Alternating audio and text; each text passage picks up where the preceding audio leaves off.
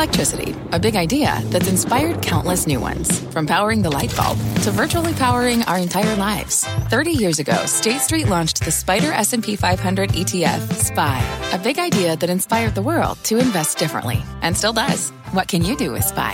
Before investing, consider the fund's investment objectives, risks, charges, and expenses. Visit ssga.com for a prospectus containing this and other information. Read it carefully before investing. SPY is subject to risks similar to those of stocks. All ETFs are subject to risk, including possible loss of principal. Alps Distributors, Inc. Distributor. Live from the NASDAQ market site overlooking New York City's Times Square, this is Fast Money. I'm Melissa Lee. Tonight's trader lineup: Guy Adami, Tim Seymour, Karen Feinerman, and Jeff Mills. Tonight on Fast, Disney gets dinged. The stock falling 3% on new growth concerns for Disney Plus. Will break down how our traders are playing the streaming news. Plus, flipping out. Zillow plunging 9% as the company hits the pause button on buying and flipping new houses. We'll tell you why Zillow is taking a home buying halt. And later, shares of AMC in rally mode today, and we spotted some unusual options activity on this name. We'll break down that action. But we start off with a biotech breakdown. The XBI Biotech ETF feeling a little bit under the weather again today. The index falling 2%. It's now down 7.5% over the past month. That is compared to a 1% gain for the broader market. So if you're in the biotech trade, should you brace for more sick days ahead or healthy gains right on the horizon? Guy, and the underperformance has persisted for the year. It's down 13% for the year with the S&P 500 close to record highs. Yeah, and you mentioned the XBI, Mel. Obviously, that's a little bit different than the IBB. I think the biggest weight in the XBI is this company called Intelia, NTLA, at about 1.2% of the holdings are in that name. So obviously, it's extraordinarily diversified, but many names that we rarely, if ever, talk about. I always go to the IBB, but again, that's now heavily weighted the other way. You're talking about Moderna, Amgen, and Gilead probably makes up about 20% of the index. So to answer your question, each one of the three stocks that I just mentioned have their own specific story. I think Moderna might have finally sort of maybe found its way through. Obviously, you had that downgrade a few months ago, didn't help. Then you had the Merck news. So a lot of different things weighing against Moderna. Found its footing today. Amgen's the one that sticks out to me like a sore thumb. I mean, this is trading at levels I think we last saw in the spring of 2020. They reported on November 2nd. I think IBB, if you believe in Amgen, which I do, and oh, by the way, if Gilead can ever get out of its own way, I think the IBB is really interesting at these levels. IBB is still up only, it's less than 3% at this point, and the difference between the two, of course, is IBB is market cap weighted, so you got the big heavyweights really holding down that index. But, we highlighted the XBI mainly because it gives equal weight to a lot of the holdings. And, Karen, if you wanted to play beta in biotech, that's where you would go because they're sort of the smaller companies in general. Right, they're smaller companies, and so a lot of them have a very important product they're working on or an area that they're working on, and to me they have a lot more upside and a lot more risk. And so we see what happens when you have a failed phase 3 trial or the data doesn't come out. I think was it just today? I think there was one dermatological product down 40%. So for me, I'm never comfortable taking those very specific bets. I don't have any exposure to the group right now, except for sort of on the spectrum, big cap pharma rather, which actually hasn't traded particularly well in the last couple of weeks. I would have thought it would have with rates rising and the PE multiples for that group being relatively low. But they just seem to be at the moment susceptible to a downward trend, which is unfortunate, but I still think that's where the value is, and ultimately they are going to be the acquirers of many in the biotech index. It's not an easy trade, Jeff Mills. I mean, we've made that point time and time again. You really have to understand these stories, and you have to understand clinical trials and different drug, outcomes and things like that. It's, in a world in which, tech is probably the easiest trade to make, or financials, or things that are very straightforward. Do you think that has something to do with the low investor sentiment surrounding this group? I mean, it could. The stocks are so specific, like you said, relative to their individual stories, that it's hard to have a great handle on every single one of them. And I feel like that's why when we talk about the space, we often talk about the ETFs, IBB, for example. I think personally, as sort of a diversified play, thinking about IBB, that's always the ETF I think about. I think it's a reasonable entry point here. You could be a little bit early. If you look at the chart, it still doesn't look great. It failed at that February high. It broke the 200-day moving average. It does have a decent amount of vaccine exposure, so thinking about 15% of the IBB in two stocks, Moderna and BioNTech up a lot, obviously. I would look to 145 to 150 as support there, but I think just generally speaking to your original point, and I think I said this a couple of weeks ago when we talked about biotech, it's still a really great way to get diversified exposure to a number of companies that are extremely innovative. I think over the next number of years, you're going to see, massive change in molecular medicine and all these other areas. So being able to get diversified exposure versus betting on one specific company is critical. I've talked about a company like Illumina a number of different times. They're the global leader in DNA sequencing. But even with a company like that, we get exposure to it through a fund of more thematic plays than going into just that name specifically. I think a lot of people out there believe in the power of medicine and of science, Tim. At the same time, we've seen leaps and bounds made in science and in medicine in the past year or 2 years. And what have we seen in this ETF? Nothing but pain for investors. Well, we've seen some miracles in science and certainly in medicine, and COVID has had a chance to look at just how sophisticated and revolutionary some of these drug companies can be.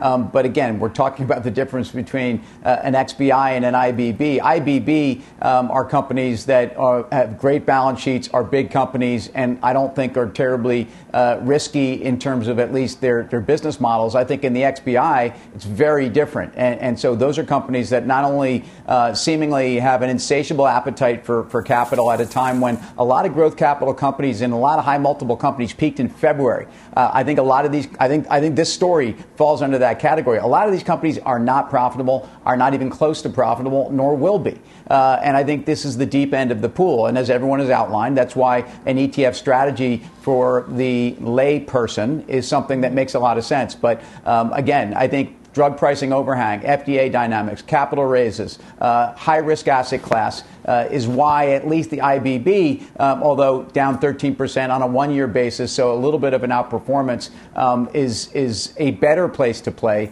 And I just think you have a case here where overall as an asset class, investors have shunned higher risk assets. And although the market has run, we have seen a change in character. Think about what SPACs have done. Think about what some of the EV technologies have done. It hasn't been a good ride there either.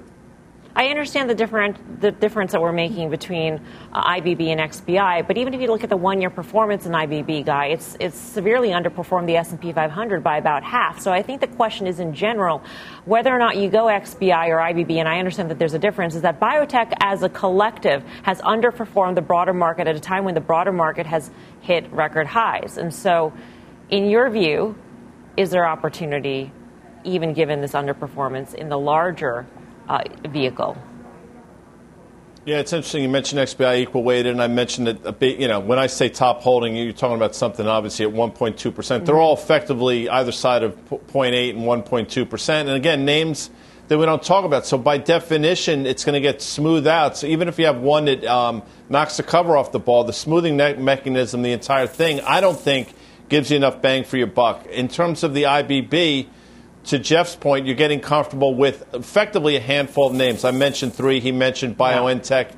I get it. I do think it's interesting here because, quite frankly, I think Moderna might have bottomed out. I think Amgen is extraordinarily valuable and cheap at these levels in terms of valuation. And as I said, if Gilead would just stop going lower for a day, I think you're going to get some value in IBB. All right. Well, our next guest is calling the Can big I just add one thing? Oh, yeah, Karen, go ahead. All right, sorry. So some part of the biotech, the smaller biotech space, used to be sort of the gambling part, right, where there's huge risk, huge rewards. And I think that kind of money has actually migrated to other areas. So that would have been the marginal buyer here. And I think they're gone now. They're in meme stocks or Bitcoin or somewhere else. That's an interesting point. Our next guest is calling the big slide in biotech the skid games, but he says this trade may be turning a corner. Let's bring in Jared Holtz, Managing Director of Healthcare Equities at Oppenheimer. Jared, what's with the underperformance? I think you guys nailed it. I mean, so many facets and so many reasons for the underperformance. I mean, I think I look at it, very simplistically, and you touched on many of the points earlier. So many asset classes and industry groups within equities are trading close to all-time highs, and they're so easy. The tech trade, the consumer discretionary trade, the return to normal trade, the interest rate trade, the crypto trade, the energy trade, these are all working so perfectly, it seems almost day by day. And so you have a high risk group or a theoretically high risk group like biotech, which is kind of in no man's land when you sort of look at it in that construct. And now we're sort of faced with, what do we do from here? And, there's not a clear cut answer as to, when the right time is to get in. But I do think we're closer now than we have been. But this drawdown has been incredibly significant. Even when you take a look at the IBB, which is what our traders here on the panel tonight, would like to focus on because just the weighting of it, the holdings, et cetera, et cetera. When you take a look at the largest components here, do you see that these components are near bottoms? I mean, can you say that there is leadership in this group that's ready to turn around to quote unquote rescue this ETF? No, there is no leadership in larger cap biotech and pharma, as evidenced by many of these long-term charts. You mentioned Amgen, Gilead. Gilead's been a flat stock for 5 years. So, if you exclude Moderna and BioNTech, which have obviously been insane stocks over the past couple of years for obvious reasons, you're really not left with anything. Pfizer, 20 years of, if you pull up that chart, it hasn't moved in 2 decades. And so you're left with large cap pharma, large cap biotech, which are really not leaders at all. And when you look at the long-term performance of many of these stocks, it doesn't leave a lot to be desired, especially for portfolio managers that can own anything. If they don't like the first layer of this group or the large cap names in this group, I think it's a low probability event that they're going to want to peek under the hood and pick stocks that are smaller. So you mentioned Moderna and Pfizer, and I think maybe our viewers might want to dig into this a little bit more. Obviously, so much attention on the vaccine and what that means for these stocks. So you think about a Moderna where probably the vaccine is a lot more important versus a more diversified play like Pfizer. At this point, given the relative moves in the stocks and the landscape going forward for the vaccine and just the industry in general, where do you think you'd rather be in terms of the two different styles of those companies right now? Well, it's a difficult one. It's obviously you're dealing with two stocks that have, in my estimation at least, two very disparate investor bases. One that's much more momentum and retail driven in Moderna, and Pfizer are more healthcare dedicated. But I've been a disbeliever in the Moderna valuation in many respects for a while. So I think by default I would rather own Pfizer here. But I understand the appeal to own a stock where there's headline news literally every day. We've gone almost 18 months with a press release or some other piece of news flow from Moderna. So I think, again, the market wants simplicity. We see it all around us and in tech, and you guys mentioned crypto and consumer. There is a simplicity factor to Moderna that I think makes it attractive over the near term. For me, stylistically, just having a valuation framework and some sort of ability to look at numbers that make any sort of sense, Pfizer, but I do understand why some investors continue to gravitate toward Moderna. Jared, if you're a viewer out there and you're taking a look at IBB and you're thinking, oh, you know what, it doesn't sound like the prospects are very good, what can you tell that person in terms of where this ETF, where its components could be in, say, 6 months to a year? Well, I think so much of that depends on what the risk appetite is broadly. When you look at what investors like today, and are they going to stick with the themes that have been working? Is large cap tech going to continue to lead? Are we going to get this reopening trade in perpetuity that's been, many people's trading ideas for the better part of a year? Is energy going to continue to work? I think you really have to look at the outside influences when you look at whether large cap biotech is going to work. Now, when we look at the long term, even 2, 3, 4 year charts of these companies, none of them look particularly great. So it's difficult to really tell what's going on here. To me, this is it's more of a defensive trade. It's a very low PE group. I like that. I think that the prospects are still positive. There's R&D efforts being made every day. There's further consolidation, which is going to shore up pipelines. So yes, at some point, the group makes sense. But I understand, why investors are reticent. And I actually like the XBI more because it's come in more. And I think all of, most of the research and development that's getting the sort of the key focus is happening at these smaller companies. Jared, great to get your perspective on this. Appreciate it. Jared Holtz. Tough to be a biotech analyst these days, Tim. When you get an analyst saying you got to take a look at all the other factors in the market to determine whether or not your group is going to go higher, that's tough when you're a fundamental analyst. 6 months ago, I would have looked at the chart on the IBB and said it's been one of the best long-term charts going. And I just think you run into, again, I know we're trying to XBI or IBB it. I mean, I think you have a case where you've got big cap names that all have issues growing their top line.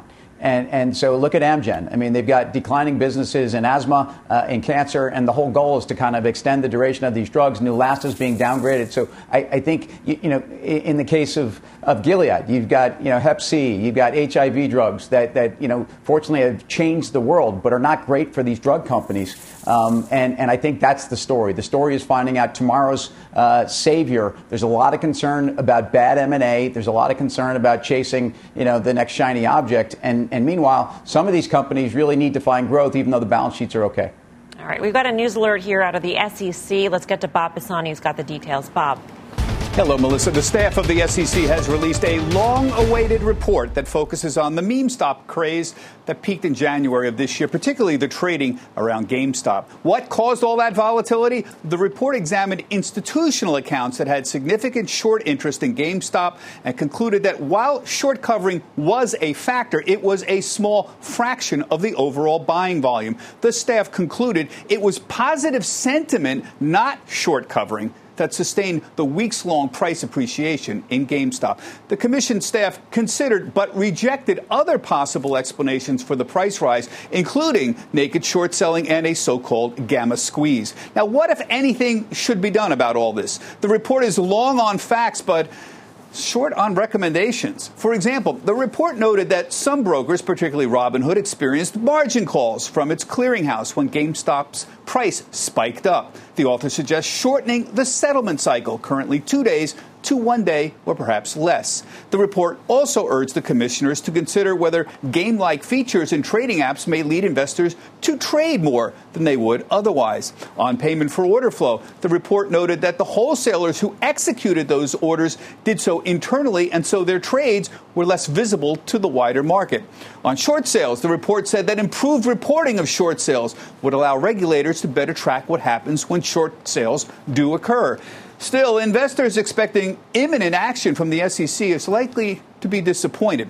This is a staff report that outlines the facts but contains only very general recommendations of what the SEC commissioners might do. Now, Melissa, tomorrow, 9:35 a.m. Eastern Time, we'll have Gary Gensler on, the chair of the SEC, to discuss the findings. But, for example, already people are commenting, was there manipulation involved? It doesn't say in the report whether there was or wasn't.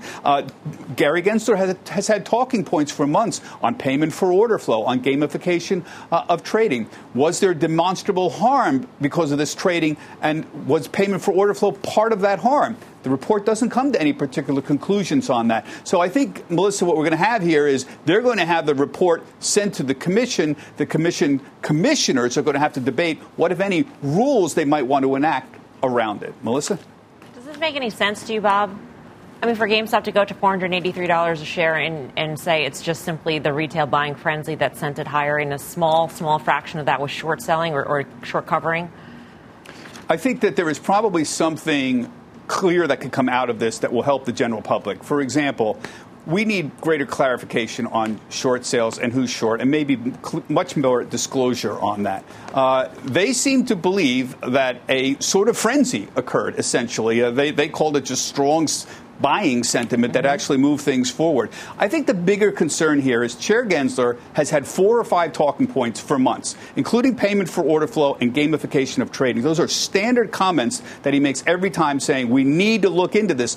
The staff report has had an opportunity to draw a connection here and say payment for order flow was part of the problem, and it doesn't really conclude that. It also doesn't conclude, it points out that gamification exists, but it doesn't draw a line between what happened in GameStop and gamification of trading and make a clear connection, for example. I think that's going to be the criticism of the report, and I think the SEC probably would say, that might not be the purposes of this. These reports are really fact-finding missions. They're historical statements of what happened. It's going to be up to other people to sort of draw regulatory conclusions and whether we need new rules or things like that. That's the job of the commissioners at this point. And we'll get a comment from Gensler tomorrow about where he's going to go next with this. Look forward to that interview. Thank you, Bob Pisani. Okay.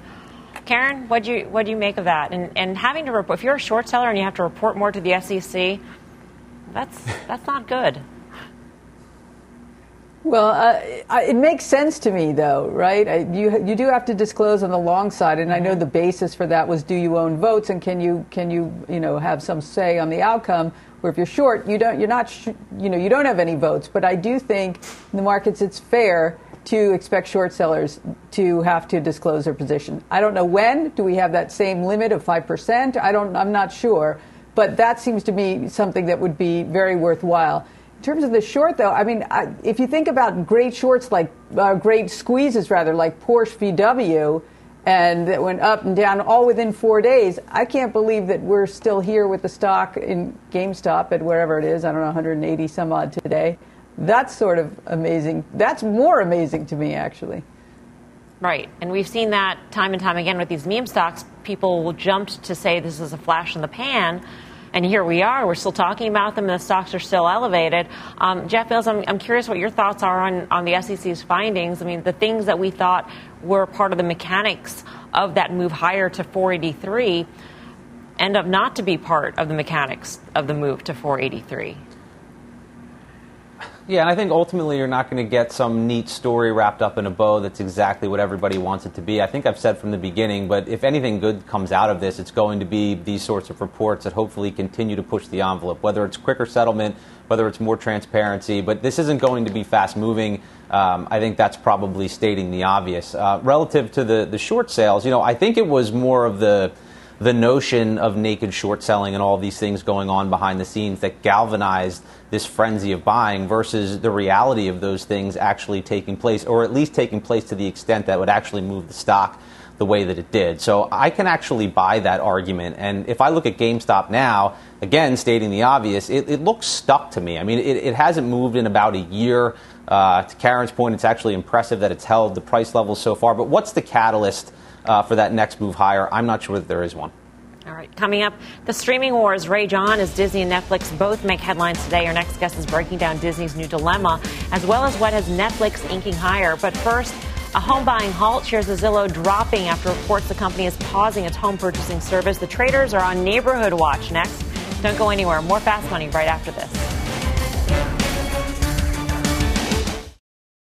You seek the key, but first, you must learn the ways of precision, craft, and performance with Acura's all-electric ZDX. With a premium Bang & Olufsen sound system up to a 313-mile range and a Type S variant with an estimated 500 horsepower, the ZDX is their most powerful SUV yet. Unlock the energy when you visit Acura.com to order yours today. Wouldn't it be great to have all your investment and retirement accounts in one place? Yahoo Finance, our sponsor today, makes it easy. I use it to put my investment account and 401k accounts into one hub and get expert tips that help me confidently manage my money. For more than 25 years, Yahoo Finance has been the brand behind every great investor. Whether you're a seasoned investor or are looking for that extra guidance, Yahoo Finance gives you all the tools and data you need in one place. They're the #1 finance destination, producing a holistic look at the financial news cycle, including breaking news, original editorial perspectives, analyst ratings, independent research, customizable charts, and so much more. Securely link your brokerage accounts for a unified view of your wealth, including 401k and other investments. A comprehensive perspective is what sets apart great investors, and it's how Yahoo Finance ensures you have the insight to look at your wealth in its entirety. For comprehensive financial news and analysis, visit the brand behind every great investor, yahoofinance.com, the #1 financial destination, yahoofinance.com. That's yahoofinance.com. Welcome back to Fast Money. Zillow falling hard in today's session. The stock having its worst day since last November as the company temporarily halts its home buying business. Let's get to Diana Olick, who's got the details. Diana. Yeah, Melissa, Zillow is blaming what else? Supply chain issues and a labor shortage. I feel like that's all we ever talk about, but they say that's why the pause in its iBuying business, all making it more difficult to renovate the homes that they're buying. Zillow COO Jeremy Waxman said in a release, "We have not been exempt from these market and capacity issues, and we now have an operational backlog for renovations and closings. Pausing new contracts will enable us to focus on sellers already under contract with us and our current home inventory." iBuyers like Zillow offer homeowners cash to buy direct, generally at a slight discount, the strategy being that homeowners would rather not go through the tedious task of putting the house on the market and then paying a broker commission. The iBuyers rehab the home and sell it, hopefully, at a profit. Now, stocks of other iBuyers like Opendoor, OfferPad, and Redfin not reacting that much to the news. The CEO of Redfin, Glenn Kelman, told me they've had supply chain issues for years as well, and it sometimes limits the number or types of homes they can purchase, but that they are, quote, wide open for business, he said. And a spokesman for Opendoor also suggests they, too, are still open for business. Melissa? All right, Diana, thank you. Diana Olick. Karen, it sounds like a Zillow issue. It does, although it's sort of curious that the other ones aren't having the same issue. So, I mean, I guess I'll take them at their word. There was that negative publicity a few weeks ago about them going in, buying a bunch of houses in a neighborhood and sort of marking it up. I don't know if that has anything to do with it, or really it is a supply issue, a supply chain issue. I remember when they pivoted and went into this business, I thought, wow, that is a big change from an asset-light business to an asset-heavy business, but their timing was great. It's been a great business for them. I understand why the stock is down today.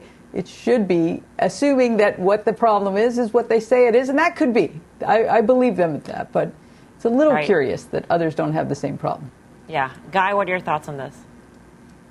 Well, Wall Street Journal heard on the street. I mean, they pretty much said it's a Zillow-specific thing. They said just poor planning on their part. And the other thing I take away, go back to their earnings release in August, I think. I mean, the price targets I saw post-earnings are anywhere between 125 to 195. You're going to have to see a lot of analysts ratchet those price targets down, which means obviously they're behind the curve. But I guess what I'm trying to say is the move to the downside is probably not over. I think you can round trip the entire move from last August when it was a $65 stock to where we are now. I think you could see that final $10 or so to the downside. Wow. All right. We're just getting started here on Fast Money. Here's what's coming up next. A streamer slugfest. Disney and Netflix back in the ring as the streaming wars rage on. The traders are binging this trade next. Plus, the future of Bitcoin, or futures to be exact. The first Bitcoin futures ETF launching tomorrow. So what's next for the crypto craze? You're watching Fast Money, live from the NASDAQ market site in Times Square. We're back right after this.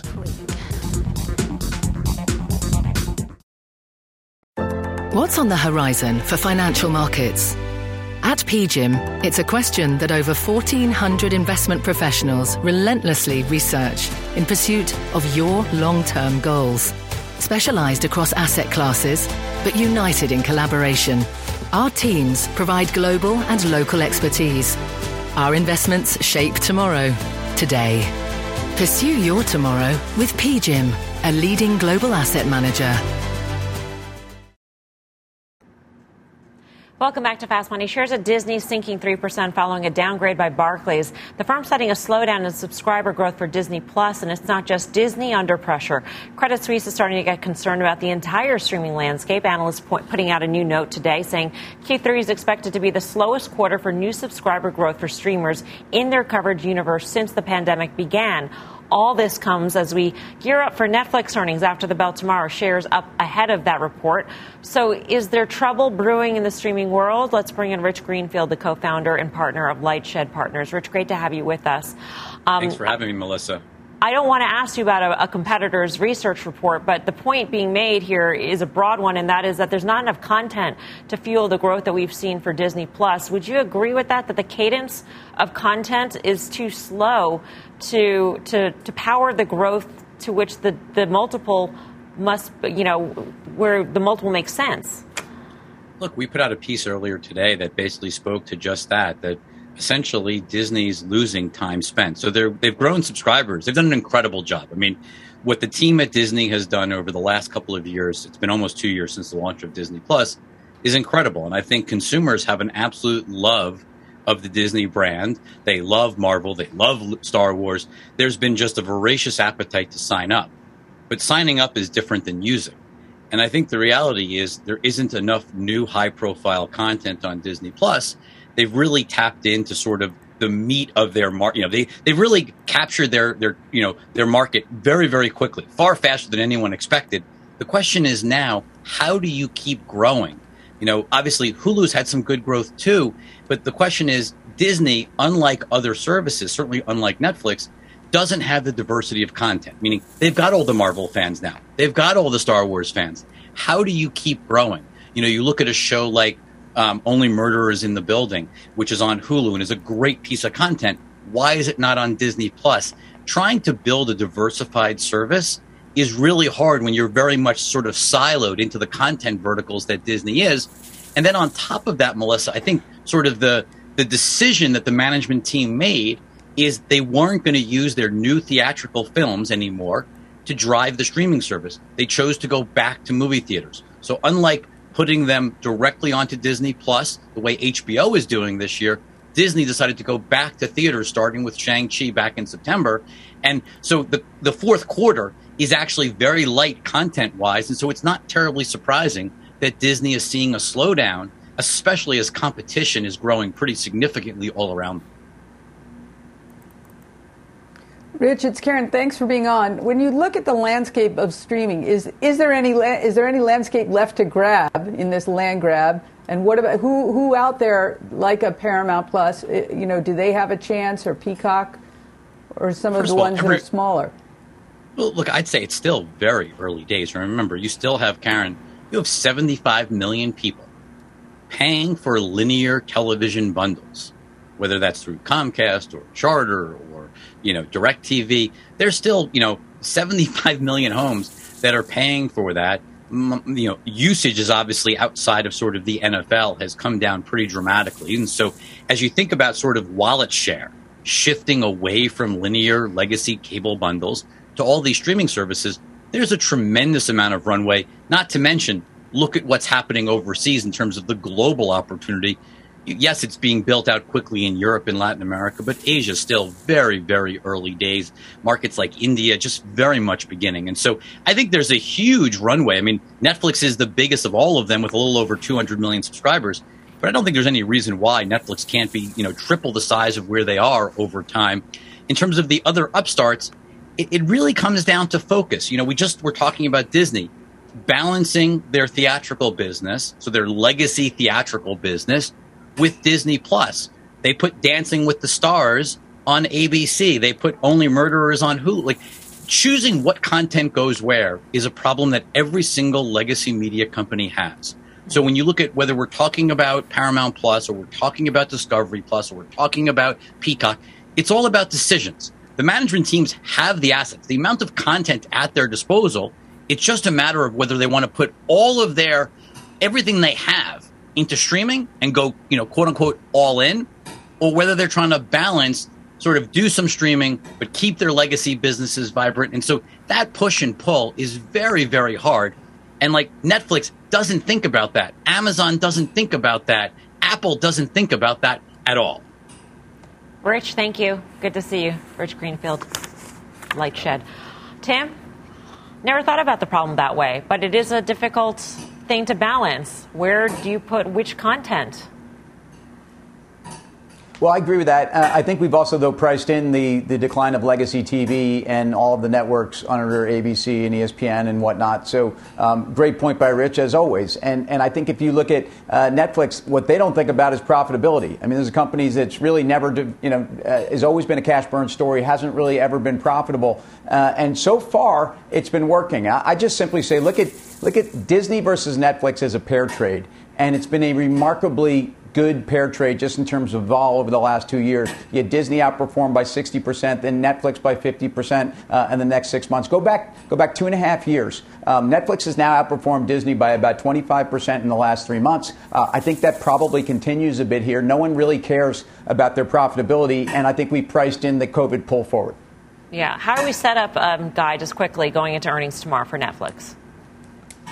I think for Netflix, probably not great, to be honest with you. I mean, it's a tremendous run. So that I think the clever thing to do would probably take money off the table. And that's coming from somebody that thinks Netflix is probably going to go significantly higher over the next few months. In terms of Disney, just, you know, the flip side of the Disney coin is I think it was September 23rd, J.P. Morgan, of all people, added it to their focus list with a $220 price target. So it just goes to show there are two sides of every market. I think Disney actually, in the mid-160s, if it gets there, is going to get interesting again. All right. Well, Cramer is taking the other side of today's Disney downgrade. Find out why Jim is sticking by this stock by signing up for the CNBC Investment Club newsletter. All the information to sign up right there on your screen. Coming up, the day we've all been waiting for. The first Bitcoin futures ETF set to launch tomorrow as the crypto surges in recent weeks. More on that next when Fast Money returns.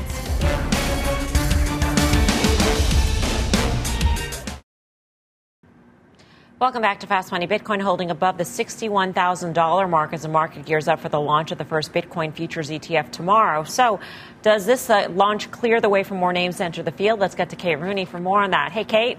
Hey, Melissa. ProShares ETF may be the first to market, but it probably won't be the last. There are a group of similar futures-based Bitcoin ETFs waiting in the wings, and they could go live by the end of this year. Tomorrow's ETF debut is from ProShares. It'll hold Bitcoin futures contracts on the CME, and we have Invesco with a similar application in the works, VanEck and Valkyrie as well. Those are all on the watch list. And while ProShares may have a slight advantage as a first mover, it may only be by a couple of days or a couple of weeks, and that leaves those other names to compete on fees potentially or even things like brand awareness. The other big name to watch here, Grayscale's Bitcoin Trust. It's the world's largest Bitcoin fund, with about 3.5% of all global Bitcoin supply in that fund. It's been the main on-ramp for investors like Cathie Wood, for example, to get exposure to crypto.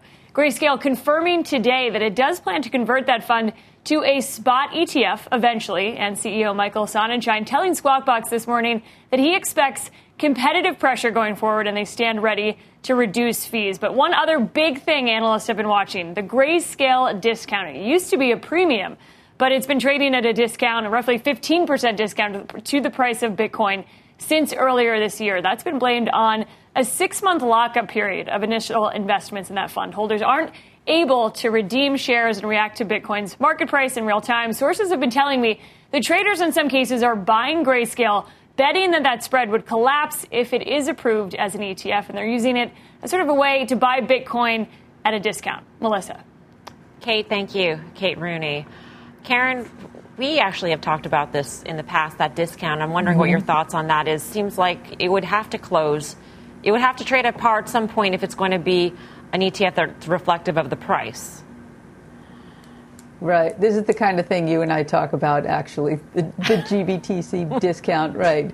I mean, in its prior life, before there were other products, it actually had that premium when Bitcoin was in a frenzy and people would pay over, which never quite understood. But I don't know how easy it is going to be for them to convert. But at the discount here, it's practically as wide as it's been. I think 21 or 2 is as wide as it's been. I think it was 18 today. So I don't know. Kate mentioned maybe people buying that. Can you short the future against it and see if that spread narrows? That would seem to be a not super risky bet, but you'd have to, it sounds like, hang on to your GBTC for a while. I think this size of this discount is interesting. Yeah. Jeff? Yeah, I mean, I think that's something investors just need to pay attention to in terms of the tracking area associated with some of these things that aren't actually owning the cryptocurrency. I think that's super important. If you look at the past year, Bitcoin up over 300%, Grayscale up a little less than 200%. So there is going to be a massive difference when you're not actually holding Bitcoin. I think that's important. There'll be less of a difference in a futures ETF, for example, but still, you're not owning Bitcoin, so I think that's important to know, and it's not going to track the spot price. Again, I think the holy grail is an ETF that invests directly in Bitcoin. I think this is a step in that direction, but we're not there yet, and the timing's uncertain. So in terms of the narrowing of that discount, the timing is uncertain there, too. All right. Coming up, short seller Jim Chanos taking aim against one tech giant accusing the company of, quote-unquote, financial engineering. We've got the details when we return.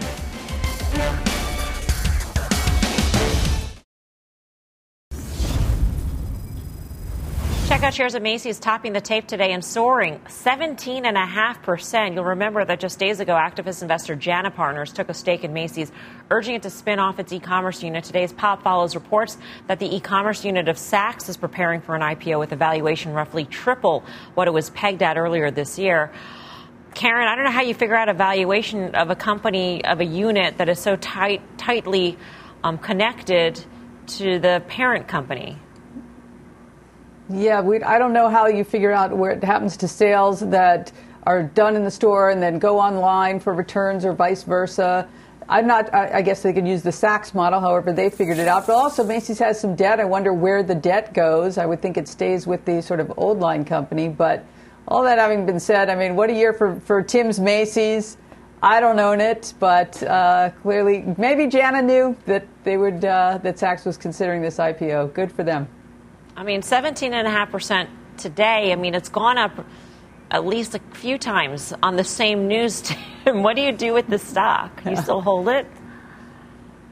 Well, I mean, look at the 15% short interest, and imagine what you're feeling right now if you're short, as we talked about earlier in the show. I just think that there's an argument here that first of all, this is generating free cash flow. It's got intrinsic value with real estate. And look, this Saks benchmark is pretty extraordinary when you think Saks was taken private for about $1.5 billion. They then spun off the e-commerce unit and got an investment, last year from Insight Partners for a $2 billion valuation when they had $1 billion in sales. So a 2x sales. Now they're talking about $6 billion for that same unit. And I don't know where sales are, but let's call it, 5x sales. And so start to impute that upon the e-commerce business at Macy's, which is going to be 43% soon.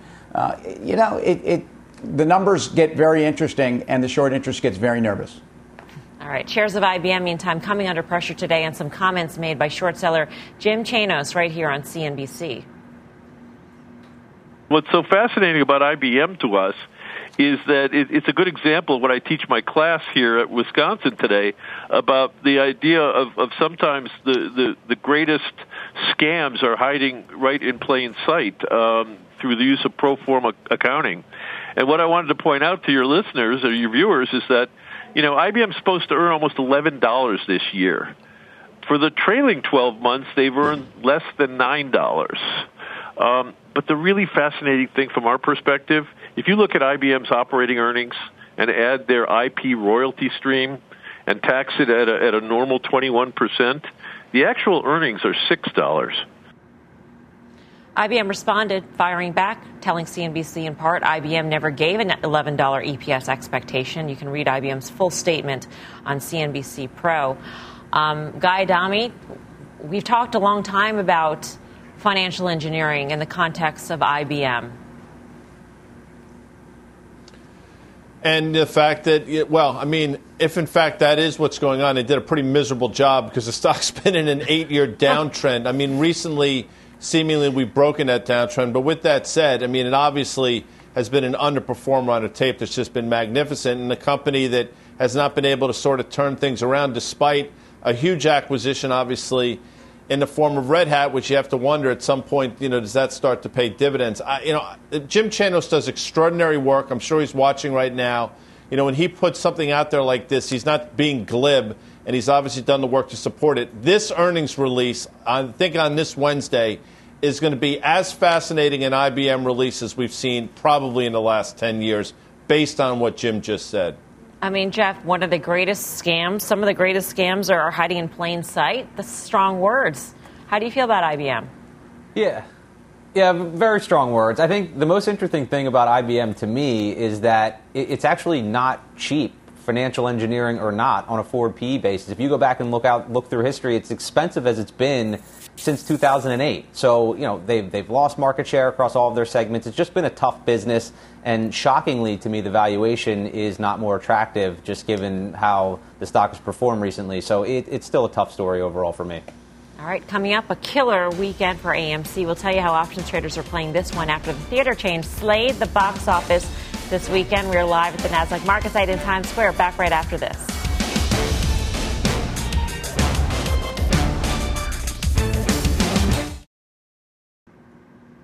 Welcome back. AMC jumping higher today. The theater chain seeing a strong weekend surge thanks in part to Universal Pictures' Halloween Kills, slaying it at the box office. CNBC's parent company Comcast owns Universal. And guess who made a trip to the movies? Our own Dan Nathan, catching the new James Bond movie, No Time to Die, this weekend. And Dan really enjoyed his movie time, saying he's starting to understand the AMC apes. There's a picture of a bar, by the way.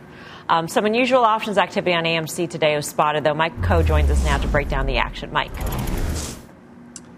Well, a lot of activity. I'm not sure how unusual it is. AMC was the fourth most active single stock option today, and I say that, bearing in mind that actually it's usually in the top 10. It is a very popular stock option, trading up there with names like Apple, even though it's less than 1,000th the size of that company. The most active options that we saw were the weekly 43 strike calls. Over 50,000 of those were trading hands for about $1.71 on average apiece. The average trade size was about 5 contracts, indicating that most of this flow was retail. Buyers of those calls are obviously betting that the rally that we're seeing in these shares could continue through week's end, and that's betting that the stock is going to be above 44.70 by Friday. All right, Mike, thank you. Mike Coe, for more options action, be sure to tune into the full show. That is Friday, 5:30 p.m. Eastern Time. And do not miss the first on interview with AMC Chairman and CEO Adam Aron. That's tomorrow, 2:15 Eastern Time, right here on CNBC. Up next, Final Trades.